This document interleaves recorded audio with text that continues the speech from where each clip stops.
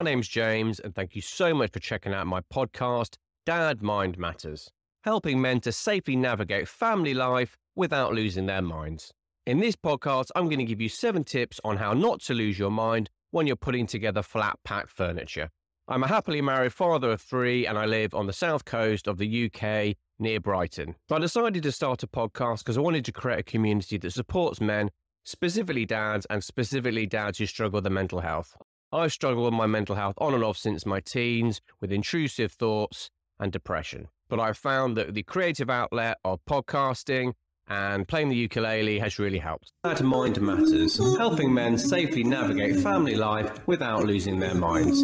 2 podcasts every week on a Monday and a Thursday. Since the invention of IKEA, people have been putting together flat pack furniture, and I imagine if you're a dad with children, it might be something that becomes your job to do in the house. There are actually lots and lots of benefits of putting together flat pack furniture, apart from the fact that it's probably a lot cheaper than buying shop or factory bought furniture. For starters, putting together flat pack furniture is exercise. It doesn't matter how you look at it, you're actually doing some exercise, you're screwing bits together, you're hammering things, you're moving things around, you're getting some exercise. There's a lot of information on the internet about how men today seem to have a lot less or lower levels of testosterone than their counterparts did in the 60s and 70s. So apparently, a 30-year-old man has the same levels of testosterone than a 60-year-old man had in the 60s. The one piece of information I have seen that does make a lot of sense is that one clear way to boost testosterone is to get a win. And by that, I mean to achieve something. Personally speaking, when I'm happy doing a project, whatever that project is, whether it's building flat pack furniture or mowing the lawn, creating a song or building something, whenever I'm working on a project, that makes me feel better. Well, if that has an effect on increasing my testosterone, then that's just a good thing. Tip number 1, do the prep work. So, for example, make sure you've got some space. Make sure you're working in a room that is big enough so that you can actually put things out separately, so you've got things in areas. If you're tripping over things or losing things in shag pile rugs, you're more likely to lose essential bits that you need or just lose your rag, and the whole experience might become a bit of a nightmare. And I found that actually taking a bit of time at the beginning of the project, carefully laying everything out so I can see it in a methodical way. I've got some space. I'm not going to be tripping over things. Maybe the window's open. Maybe I've got some music playing. Maybe I've got a coffee. And then suddenly it's become a bit more of an enjoyable experience. Who knows? Maybe you could listen to a podcast. Tip number 2, at least look at the instructions. The instructions are often really, really complicated and don't seem to make much sense, but always look at them. If you've got 5 hours to chop down a tree, you should spend the first 4.5 sharpening your axe. So a bit of time prepping the area, as I mentioned before, and looking at the instructions is probably a really sensible idea. Tip number 3, clean as you go. And by that I mean, is when you're unwrapping stuff, make sure you get rid of that. There's nothing worse than getting to the end of building something and realizing that actually you're missing one vital screw that means the whole thing isn't going to be very stable. What you don't want to do is have to spend half an hour looking through bins or recycling or polystyrene to search for something that if you'd actually taken a bit of time, unpacked it, and then thrown away the rubbish as you were going along, so you've got a nice clear workspace, you wouldn't have that problem. Tip number 4, I would strongly advise working alone. By that I mean wait till you are alone in the house. We've got 3 children and my 4-year-old loves to help. The problem is, a 4-year-old's idea of help might not be your idea of help. And there's nothing more frustrating than finding your son's run off with the Allen key just at the time you need it. Also, if you're working on your own in the house, you're not going to be interrupted every 5 minutes with maybe an inquisitive wife asking how it's going and maybe micromanaging you from the doorway. If you've got some time on your own just to go at your own pace, there's going to be no pressure, and then it might actually be quite an enjoyable experience. It's also not that safe if you've got potentially sharp bits of metal and screwdrivers and hammers. Children pick these things up, and you might find that you get both barrels from your wife because your son picked up a screwdriver and dropped it on his foot. Tip number 5, stretch it out. I mean that in 2 ways. Firstly, you might find that you're getting into difficult positions physically that seem uncomfortable. If your back's starting to hurt, your knees are starting to hurt, stand up and have a stretch.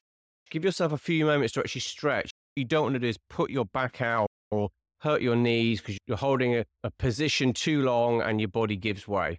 And the second part of that is physically stretch it out. There's always a pressure to get it done really quickly, get it right first time, or I've got to make sure I put this bit in right. If it's upside down, it'll be a nightmare. No, it won't. Take your time. If you've got the whole day off to do it, just take your time and physically stretch out the time. Tip number 6, make sure you've got the right kit.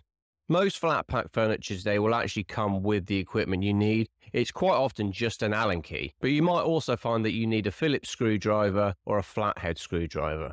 The flathead is as it sounds, and the Phillips screwdriver has what looks like a cross at the end.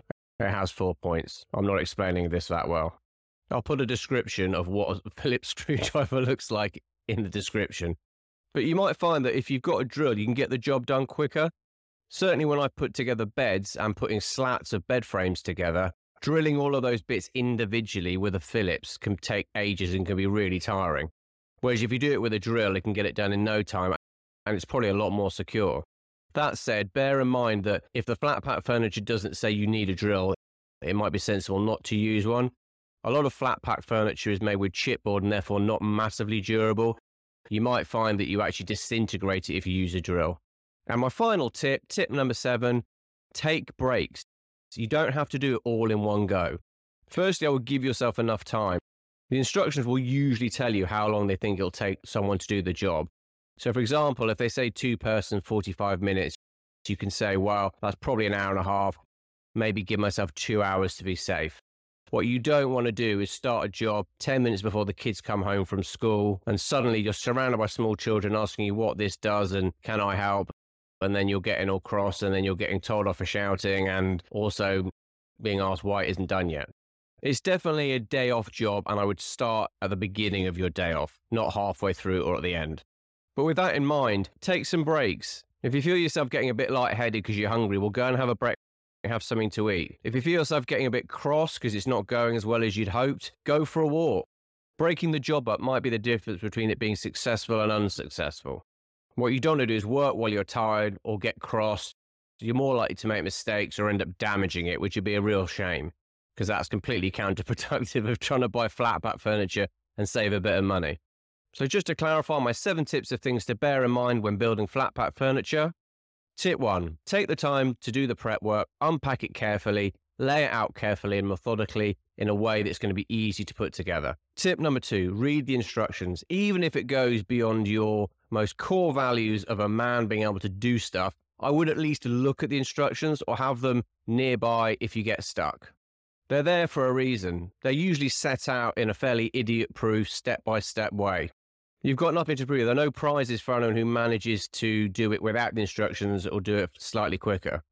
Tip number 3, make sure you have some space. You need a clear room. I wouldn't do it on shag pile rugs. You're more likely to lose very small bits and very small screws. But make sure you've got enough room so you're not tripping over bits of polystyrene or boxes or bits of things you might accidentally stand on and snap. It's more likely to be less stressful if you're setting it out in a really clean and tidy way. Tip number 4, I would strongly advise working on your own. Ideally when you're alone in the house, so you're not going to get interrupted by small children wanting to help or inquisitive partners asking when it's going to be ready. So tip number 5, stretch it out. By that I mean you might find the positions you get into while you're doing this flat pack furniture building can be quite painful on your back or your shoulders or your neck or your knees. Take the time to get up and move around and stretch if that's the case. And also stretch out the time. There's no rush to do this. There's no prizes whether you do it in an hour as opposed to 2 hours. Slow and methodical. Tip number 6, make sure you've got the right kit for the job. The flat pack itself will usually come with all the kit you need. You may need a flathead or a Phillips screwdriver or maybe a small hammer, but quite often it's just an Allen key. If you're putting together quite hard wearing materials like the materials you have when you're putting up, say, a bed, metal frames or wooden slats, you might find that having an electric drill really helps. And tip number 7, if you get tired or cross or hungry, take a break. Taking a break may be the difference between it being a successful, enjoyable experience where you're left with a piece of furniture that looks really good, or getting really cross and frustrated and ending up with a piece of furniture that isn't fit for purpose and looks like it's come off the back of a lorry. I really hope you got something from this podcast, and if you want to support what I'm trying to do, please give me a follow, or if you're watching this on YouTube, please subscribe to my channel. I hope wherever you are in the world, you're okay. Take care.